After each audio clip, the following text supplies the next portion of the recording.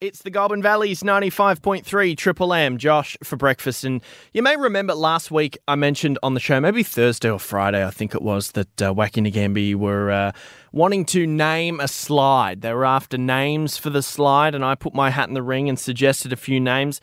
I don't think any of those names got across the line, but with me now, Sinead, good morning. Good morning, Josh. How are you? Good. Now I understand you're the shot caller when it comes to naming the slide, correct? Yes.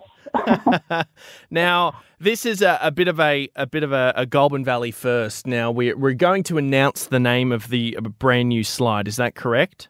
That is correct, Josh. How many entries did you get? How many name suggestions?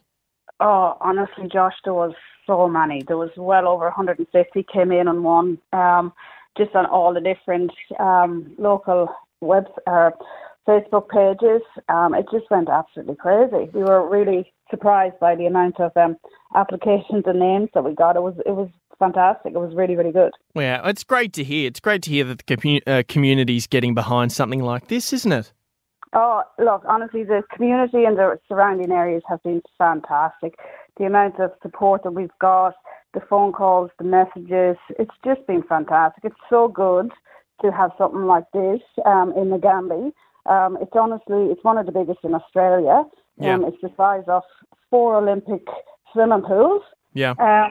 So to have a facility like this is just incredible. And honestly, for the 3 directors, Gary, Will and Floyd, who've put this together, the work they've put in is just amazing. It's incredible what we have. Now, in terms of the name, what made you choose this name for the slide? Why was this one the standout? This one was when we give you the name. It's pretty much a bit of when we say it's got a lot of Australia history to it. Okay. When I name it, you'll go, yeah, that's very Aussie, it's very Australian, and it's very, it's very aptly named. Okay. Well, we better not waste any more time, Sinead. Let's just get straight into it. I'll do a drum roll, and then you can announce the name of the slide. Are you ready? I am indeed. Okay, here we go.